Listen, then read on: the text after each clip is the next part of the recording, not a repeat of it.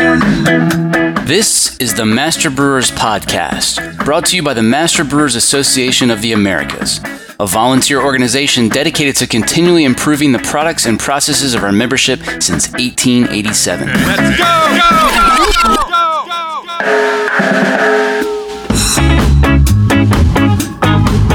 Master Brewers brings you interviews with the industry's best and brightest in brewing science, technology, and operations.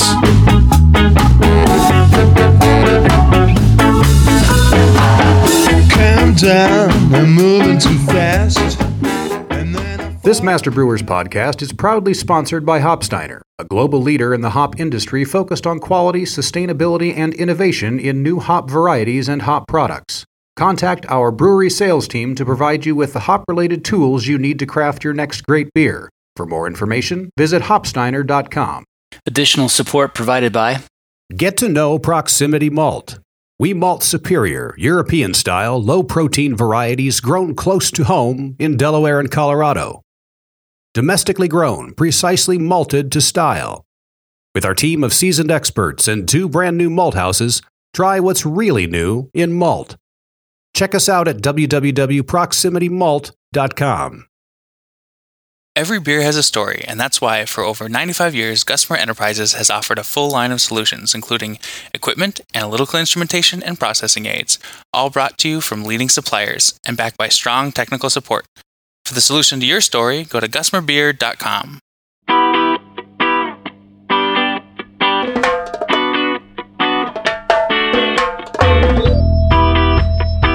It's incredibly dynamic, this relationship between the enzymes and the substrate. And the enzymes have been it's been the low-hanging fruit. I think we're now at a stage where we can actually start to look at the whole picture. We can look at substrate, enzymes, and products, and that would be more informative for maltsters and brewers so they can be more efficient in their mashing process. Did you know that the gelatinization temperature of your malt could be as low as 136 or as high as 154 degrees Fahrenheit? This week on the show, Charlie Bamforth's successor joins us to talk about variations in starch structure and what that might mean in your mash. Hi, I'm Glenn Fox. I'm the Anheuser-Busch Endowed Professor of Malting and Brewing Science at the University of California in Davis. When anybody first gets into brewing, they soon learn about temperature and hopefully pH optimums for beta and alpha amylase, which they then use to attempt to control wort fermentability, favoring beta amylase temps to produce a dry beer or alpha to create a beer with more body, mouthfeel, and residual sugar. When I began brewing, I didn't understand that these enzymes and others are all working in concert. It's a synergistic relationship, but some of these enzymes are a lot more temperature sensitive than others. Give us a quick tour of what's happening inside a typical mash. Well, it's a very dynamic system. You've got 3 major starch-degrading enzymes and sort of the poor cousin alpha-glucosidase or amyloglucosidase we don't talk about much, but it also has a role, although it is the most sensitive to temperature. But basically, we're looking for limit dextranase to cleave off the branches. So in amylopectin, it's got a lot of work to do to cleave off the branches. Up to 10 or 12% of the amylopectin structure has branches to it, and there's a few branches on amylose that has to cleave off. Alpha amylase will just come in and randomly cut these chains, but alpha amylase does need about 6 glucoses together so it can actually grab onto that chain. So again, once chains start to shorten up, alpha amylase doesn't have a substrate to work with, or not easily. It can sort of work with shorter substrates, but it's less efficient. Beta amylase can just start merrily cleaving off maltose, off chains. So all 3 can be happening at once, but as temperature goes up, limit dextranase will first start to feel that effect of the temperature and start to lose its efficiency. Then beta amylase will start to, again, feel the temperature and lose its efficiency, and alpha amylase will still probably be quite happy at around 64, 65 degrees for most of the mash. So in the end, you end up with basically alpha amylase just cutting up branches. You don't have beta amylase that can cleave off maltose, and you don't have limit dextranase that can cleave off the branches themselves producing the chains. So all three need to work together to get full conversion or full hydrolysis of starch, but that rarely happens.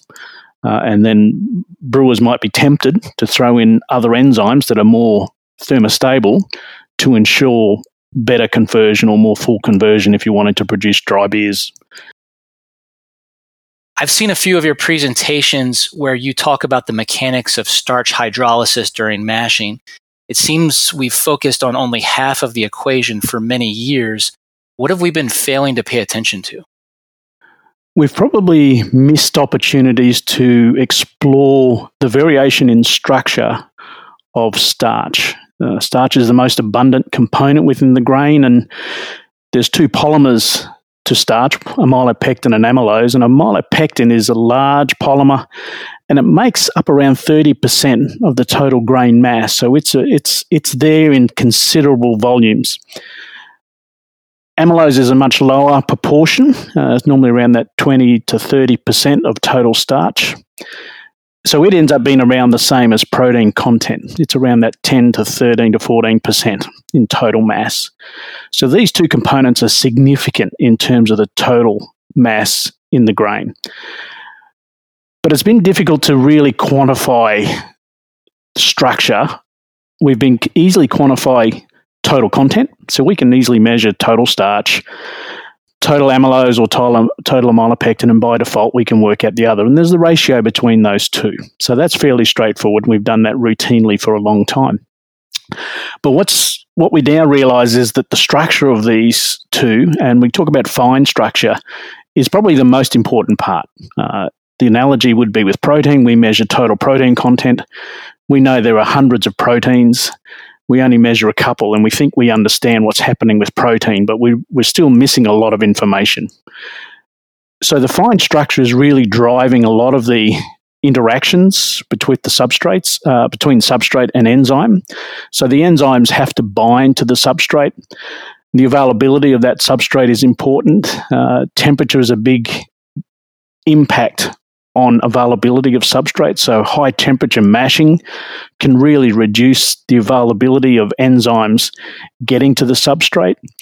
And then it's really understanding this fine structure in a way that we can elucidate what's happening with the release of fermentable sugars, or when we don't get full conversion of starch, then we're left with non-fermentable sugars and dextrins, and these contribute to flavour compounds or flavour in beer, as well as some mouthfeel. So it's incredibly dynamic, this relationship between the enzymes and the substrate. And the enzymes have been it's been the low-hanging fruit, and many researchers around the world for a long time have measured enzymes, and we can easily elucidate the genetics. We understand a lot of it is driven by a growing environment, and beta amylase is correlated to protein content. So that's been done very well by many researchers over many years. But in many of those studies, they focused on the enzymes. They didn't focus on the substrate, nor did they actually measure the product, the fermentable sugars that were released by the enzymes. I think we're now at a stage where we can actually start to look at the whole picture. We can look at substrate, enzymes, and products, and that would be more informative for maltsters and brewers, so they can be more efficient in their mashing process. We've all seen the textbooks or sat through brewing school lectures that describe starch structure, going from the barley kernel down to the large and small starch granules, then amylose and amylopectin, and their individual branches. What we don't often hear about is the tremendous variation that is possible in that structure. Talk about that. Again, this is fairly new. We're just starting to understand that variation that can exist. I think in some ways we've been assisted by the tremendous effort by barley breeders over many, many decades, because they're targeting malt quality. And to achieve malt quality, you need a narrow range of protein content. And the biological relationship between protein and starch in the grain has probably facilitated you would end up with a fairly common or simple starch structure in that regard, because there's this balance. What we're now seeing that the environment is contributing to starch structure just as much as it contributes to protein content and composition. We're seeing that the degree of branching in amylopectin can vary significantly between 4%, maybe up to 15 or 16%. So that's a lot of branches. If you're getting a lot of branches on your amylopectin, then the B and C chains are probably a little bit shorter because the grain can only use so much carbon to make sugars and make carbohydrates. So there's this carbon balance that's going on within the grain during grain fill. So it's going to work out how much structure it needs to alter, so we can actually still have then a final structure that will be useful when the grain eventually germinates. So we're looking at the structure in a way we can now look at the degree of branching of amylopectin and amylose, because amylose does have a small percentage of branches, but also the length of these chains. And again, environment is the big driver here. If we have hot, dry finish during grain fill, then a lot of these chains will shorten up, and that impacts on granule structure, the A and B granules, and how much amylose and amylopectin is in those granules. And if that impacts on the granule structure, it can impact on overall endosperm texture, because we still have this relationship between hordein and starch. Both of these are being laid down during grain fill. So as the hordein is being laid and packs around the starch granules, depending on how that dynamic is occurring, we might have a lot more hordein packing around the granules, and you end up with a lot more tighter endosperm structure, and that can impact on hardness and overall potential modification during malting. So digging deeper into the structure is allowing us to not only look at starch per se, but also the interaction between starch and the protein and the overall endosperm quality. So it sounds like the variation in starch structure, that growing conditions have a much bigger impact on that potentially than genetics? I think so. I think we're seeing the environment is the big driver here. I think breeders have done a great job, and they've been fairly conservative. They haven't purposely selected for grain quality, for starch quality. Certainly have selected for grain quality suitable for malting, and I think by default, the genes have been selected that sort of give us the best structure. We still don't understand if we were to start to tweak the genes, which combination of genes should we tweak to either make much longer chains or much shorter chains. I think that's a new area of research, is how we can actually alter some of these substrates in a way that makes it more conducive to allowing faster modification or more consistent modification in malting, and then how more uniform or consistent the enzymes will be in mashing. So I think there's still some things to do with the genetics, but I think it's really environment is driving all of this. And it's often we think of, it's almost like a univariate analysis. We think of protein content, but we don't think of the relationship between protein and starch. Or we think about protein, but we don't think about the relationship between protein and beta-glucan, because all of this is happening during grain fill. The cell walls are being structured, beta-glucan and arabinoxyl, the structure there has been formed. Then within the endosperm cells, we've got protein and starch being laid down. So it's this really dynamic system where we've got all of these things happening during grain fill. And all of these are controlled by other enzymes. So enzymes are making these substrates during grain fill. All these enzymes have some sensitivity to temperature or moisture stress. So if the enzyme is under a little bit of stress, it won't behave in an optimal way. So it can either shorten up some substrates or make substrates much longer than when it should, increase the total amount of a substrate, or even produce less substrate. So it is such a dynamic system, and often we only focus on one of those parts of the system, and we make a lot of assumptions around what's happened with the other parts of the system. Man, that makes a lot of sense. I mean, it's, things are always so related, and we think about that in brewing. It's hard to make one adjustment and not have other side effects from that.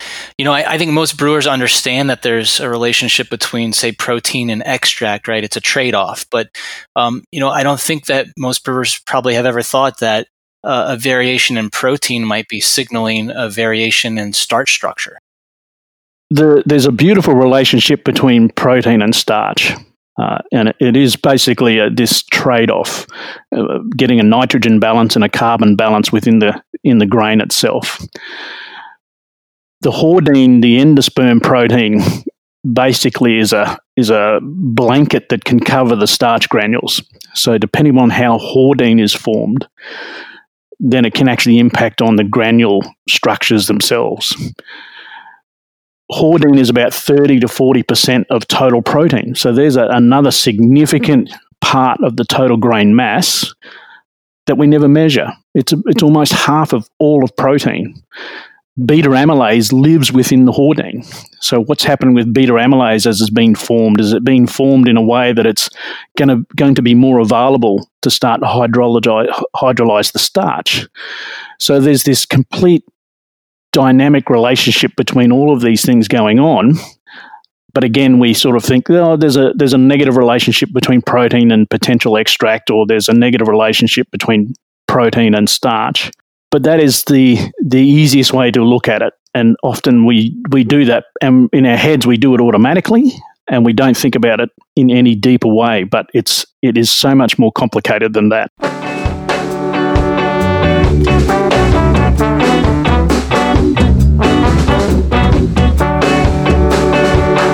Coming up, where the shorter amylose chain lengths increase the gelatinization temperature, and we found a 10 degrees Celsius difference in gelatinization temperatures for these samples.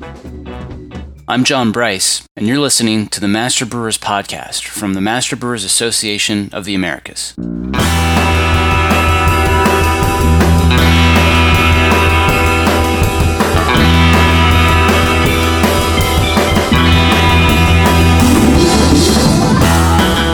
Support for this podcast is brought to you by ABS Commercial is a full-service brewery and parts outfitter. From our Raleigh headquarters to our Denver office, we proudly offer brew houses and fermenters from 3 barrels and up, yeast brinks, boilers, kegs, chillers, tri-clamp, and other stainless parts, all with the quickest delivery and lead times in the industry. Learn more at abs-commercial.com or call 877-BREW-ABS. ABS Commercial. We are brewers. Master Brewers Podcast is brought to you by RAR North Star Pils, a new base malt to set your compass by. RAR North Star Pils is crafted for brewers looking for a domestic Pilsner malt with low color and low modification. North Star Pils carries overtones of honey and sweetbread, supported by flavors and aromas of hay and nutty character. Suitable for any beer style, but particularly craft-brewed versions of classic lagers. Let RAR North Star Pils guide your craft by visiting bsgcraftbrewing.com or contact us at 1-800-374-2739. Additional support provided by Brew Monitor from Precision Fermentation live streams data from your active fermentations, allowing you to remotely track dissolved oxygen, pH, gravity, pressure, temperature, and conductivity from any smartphone, tablet, or PC. Try it free for 30 days. Visit precisionfermentation.com/MBAA. And thanks also to Christian Hansen, suppliers of frozen liquid yeast. Here's what's coming up on the Master Brewers calendar. District Eastern Canada has a webinar October 27th. District Western Canada has a webinar October 29th. Don't miss the Master Brewers webinar Classifying the Unknown, Identifying Organisms with Affordable Genetic Sequencing, November 10th. District Northwest meets virtually November 13th. District Georgia meets November 17th at Bold Monk Brewing Company. District St. Louis has a virtual meeting November 19th. District St. Paul, Minneapolis meets November 19th. Check out the full calendar of events at mbaa.com for more details or to find a district meeting near you.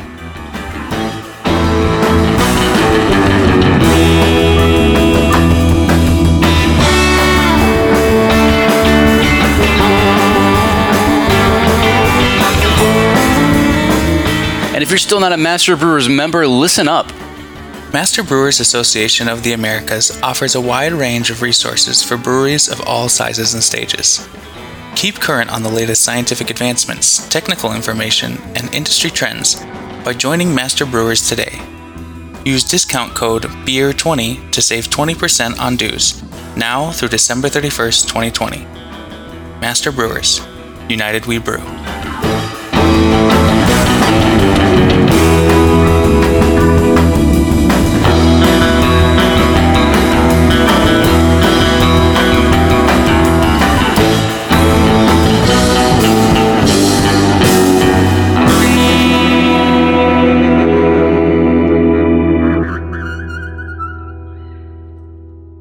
Now back to the show.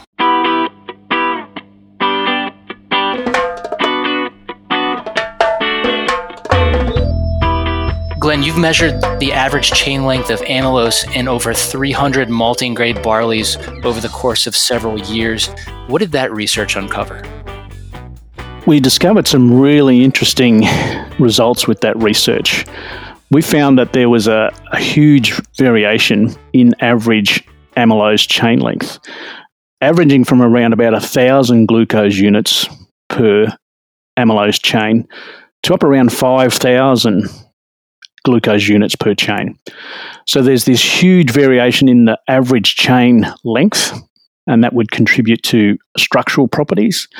But that also had a huge impact on gelatinization temperature, where the shorter amylose chain lengths increases gelatinization temperature, and we found a 10 degrees Celsius difference in gelatinization temperatures for these samples. So samples would be gelatinizing in between 57 and 67 degrees Celsius, and that was all to do with chain length. Again, we found that environment was the biggest driver here. Depending on the growing location, and certainly those locations where you do get a little bit more heat stress or moisture stress during grain fill, it had a tendency to shorten the chains up. This potentially increases gelatinization temperatures. So that means when starch is actually going into the mash, when the malt is added and the hot water is mixed with the malt, starch is going to be solubilized. But full solubilization doesn't occur until these higher temperatures. And apologies, I still live in a Celsius world coming from Australia. So we're talking about temperatures are getting up to 64, 65, 66 degrees Celsius, so around that 148, 150 and higher Fahrenheit. That's fine. The starch will be solubilized, but all the enzymes are sensitive to at these high temperatures.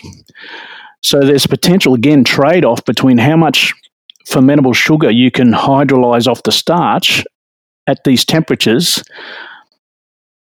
when you know you've got starch that's not been fully gelatinized at these high temperatures. So that's what we're seeing, that, again, circling back to environment and how that's impacting on quality and how that can actually have an impact not just on the total amount of a substrate, protein, starch or beta-glucan, but also the actual structure of that substrate. And that's probably more important than how much of the substrate you have. Well, it's a pretty big range. We're going to talk a lot more about that. But, Glenn, I guess we haven't really properly defined it yet. What exactly is gelatinization? Gelatinization is when starch becomes soluble in hot water. So the granules will swell and the amylose and amylopectin chains can leach out of the granules and go into solution, and therefore they're then available for enzyme hydrolysis. You've seen gelatinization temperatures as low as 58 and as high as 68 degrees C. Most brewers are mashing at 65 C or 149 F. What happens when your mash temperature is below gelatinization temperature? The risk is you're not going to get full starch gelatinization. So the enzymes can only work on what substrate is available. If the substrate isn't available, then the enzymes can't fulfill their role. So they're sitting around waiting for more substrate to be available. Temperature increases, they're starting to feel that, and then the enzymes finally go, "No, I'm done." And there's still unhydrolyzed substrate. So these will end up as non-fermentable sugars in the wort. is mash thickness really a brewer's best defense against high gelatinization temperatures? I think it is. I think you're really going to protect your enzymes for a few minutes longer. So you will get more conversion of the starch. So that would probably be one of the easiest things to deal with initially, is just make sure you've got a reasonably thick grist to liquor ratio. If gelatinization temperature is such an important parameter, why isn't this a standard measurement on my malt COA? This is one of these challenges of who does this test, where is it done? And I think there's ways around this. I think you certainly, brewers would do scarification tests. So at Mash-In, they will quickly do an iodine test to see where they think solubilization has occurred. And generally that's pretty good. Within 10, 15 minutes, it's normally fully gelatinized. But those enzymes are feeling the heat in those 10 minutes anyway. The way to look at it from a different angle is actually, can we look at the fermentable sugars being produced rather than is the starch solubilized? So while we could do both, one of the easiest ways might be just to look at fermentable sugars, because that's the product that then becomes a substrate for enzymes in the yeast to produce alcohol. In the short term, I'd love to see the industry start to look at gelatinization. There was a group working in Germany way back in the early 2000s, and they recommended this become a standard test for maltsters, that they're measuring gelatinization. And while it is a straightforward test, it only takes about 10 minutes for maltsters. It could be possible, but again, they already have a lot to do with what they've got available to them. And all these tests would add cost to the malt and could actually delay in how the malt is produced and then sold. And it's probably a test that's more suitable to the large malt companies rather than the craft maltsters. Those guys struggle enough to get malt quality testing done, and there's a huge cost to that. Glenn, how do you measure gelatinization in a lab?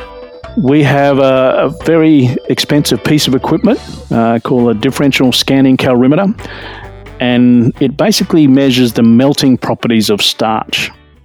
There's a couple of ways to do this. One, you can work with ground up barley or malt, or you can actually purify the starch itself. That is a lot of work, and we don't normally worry about that process. So we can just work with ground barley and ground malt, and we're literally using a few milligrams of sample. So this doesn't consume a lot of sample, and it's basically a temperature cycle where we're increasing the temperature slowly over about 10 minutes, and we actually see a peak where we see that starch begins to melt. There's a peak melting and a final melting. So this temperature difference can be 10 degrees from melting onset to when melting is finished, and there's a peak melt point in there as well. So that allows us to measure, and that peak point is gelatinization. I've heard of some breweries actually essentially observing gelatinization in real time by monitoring the amp draw on their mash mixers. So I'm wondering if you have any comment on that approach as sort of a proxy for traditional measurements of viscosity and gelatinization. I think any sort of measure that can give an indication that you're getting full gelatinization is of great benefit. And certainly where you're seeing a resistance or a lack of resistance in your mash would certainly suggest you're getting modification and more hydrolysis of the starch. Okay, cool. Yeah, the one, it was a really interesting presentation I saw, I forget when and where, but basically they were having issues with gelatinization temperature, and so they started tracking the amp draw on the mash mixer, and when they started plotting that out, you could see some very clear peaks, where gelatinization would occur, and then I guess the viscosity would decrease as the enzymes worked on that starch, if that makes sense. Sure, it makes perfect sense. It's simple physics.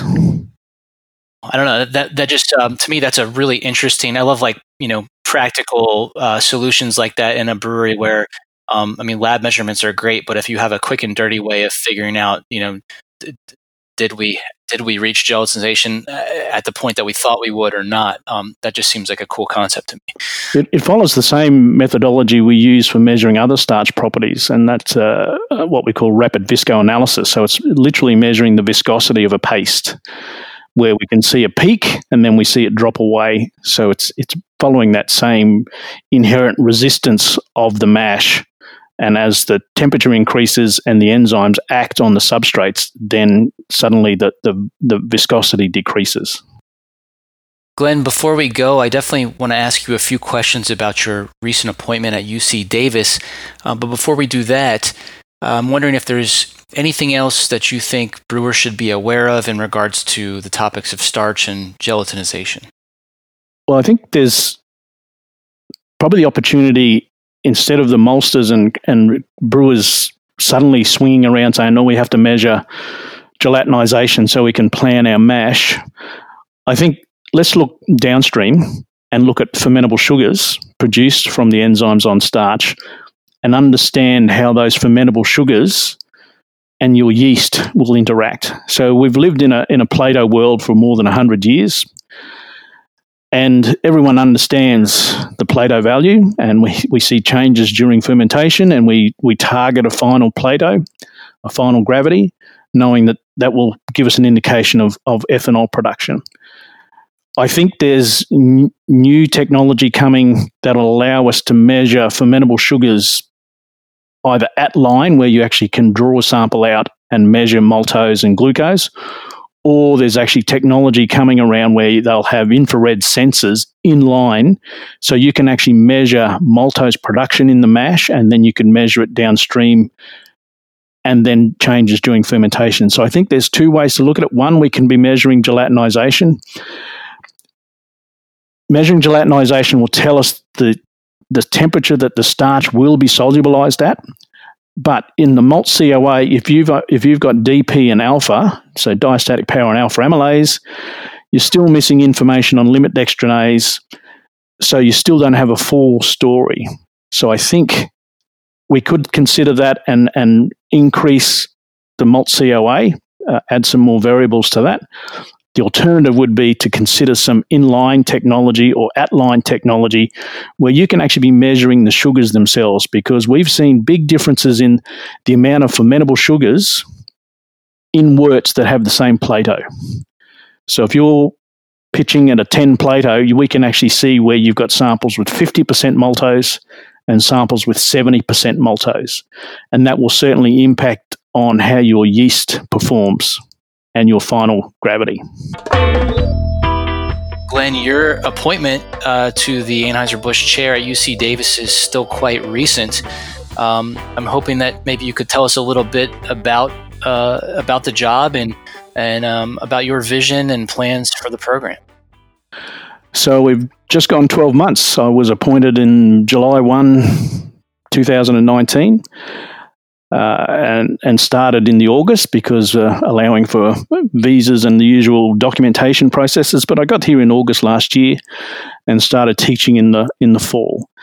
So I've inherited a very successful program from Professor Lewis and Professor Bamforth. So they really did create a pathway here for continuation of the great program that's already here. So there's a number of elements that we look at. We still do a lot of undergraduate teaching. So there's the senior brewing courses, which is a theory and practical course. And the practical course is especially industry relevant because the students actually get to design their own recipes. They get to brew that recipe, and then they present one or two of those beers to some judges. They're judged by industry experts. The winner of that competition, which is called the Iron Brew, that recipe is then brewed at the local craft brewery Sudwerk. And that's a huge opportunity for the students to then go and work in that brewery to help brew the recipe they designed. That beer is packaged and then made commercially available. So we're very much still engaged with industry. We're not just teaching a theoretical course and hopefully people can go and make good home brew, which I'm sure they do. This is really engaging with industry and working with industry. We also offer online options. So even for the undergrads, you might be doing a law degree or a medical degree. We have a simple online brewing course that non-science students can do, and they really enjoy that. So that sort of comes through in sort of highlighting the breadth of science that's involved in brewing that a lot of people don't really think about or understand how deep the science is in malting and brewing. We have graduate programs, so we've got some new graduate students looking at a couple of different grains, and another student looking at hop creep. So we're looking at some yeast effects on sugars to see the variation or potential in hop creep. And then there's always the continuing professional education programs. A lot of brewers or people keen to get in the industry will come and do their Master Brewers through the program here. So I'm involved in teaching that as well. I don't know this for sure, but I've heard that your predecessor had a view that maybe there weren't quite enough jobs for PhD brewers in North America, and so he was reticent to take those students on. And I fear that may have inadvertently created a gap in the future of brewing science in the U.S. because there's not as many homegrown academics to fuel the explosion in brewing and fermentation science degree programs. So I wonder if you could comment on your vision for that side of the program.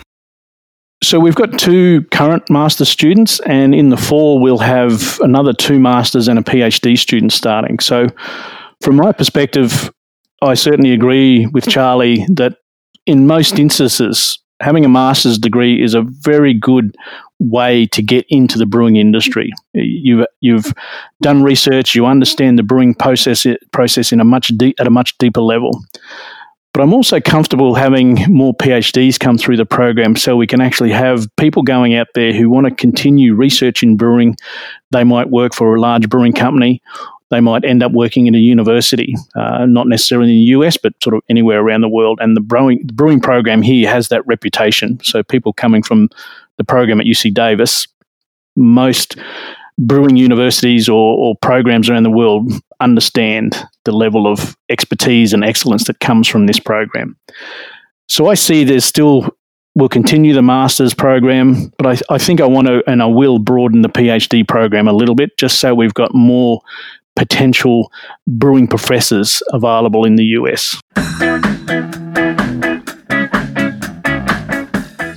That was Glenn Fox here on the Master Brewers Podcast. If you're not already a Master Brewers member, keep listening for a special offer. My fist full of courage. I joined District Mid-Atlantic back when it was dominated by large breweries, and I was often one of the only craft brewers in attendance. I'm so glad I joined. That membership has been incredibly impactful to my career, and I've made so many lifelong friends from those meetings. If you're not already a member, I highly encourage you to join. And there's no time like the present because new members can use the promo code BEER20 or the link in the show notes to save 20% on dues if you register before the end of the year.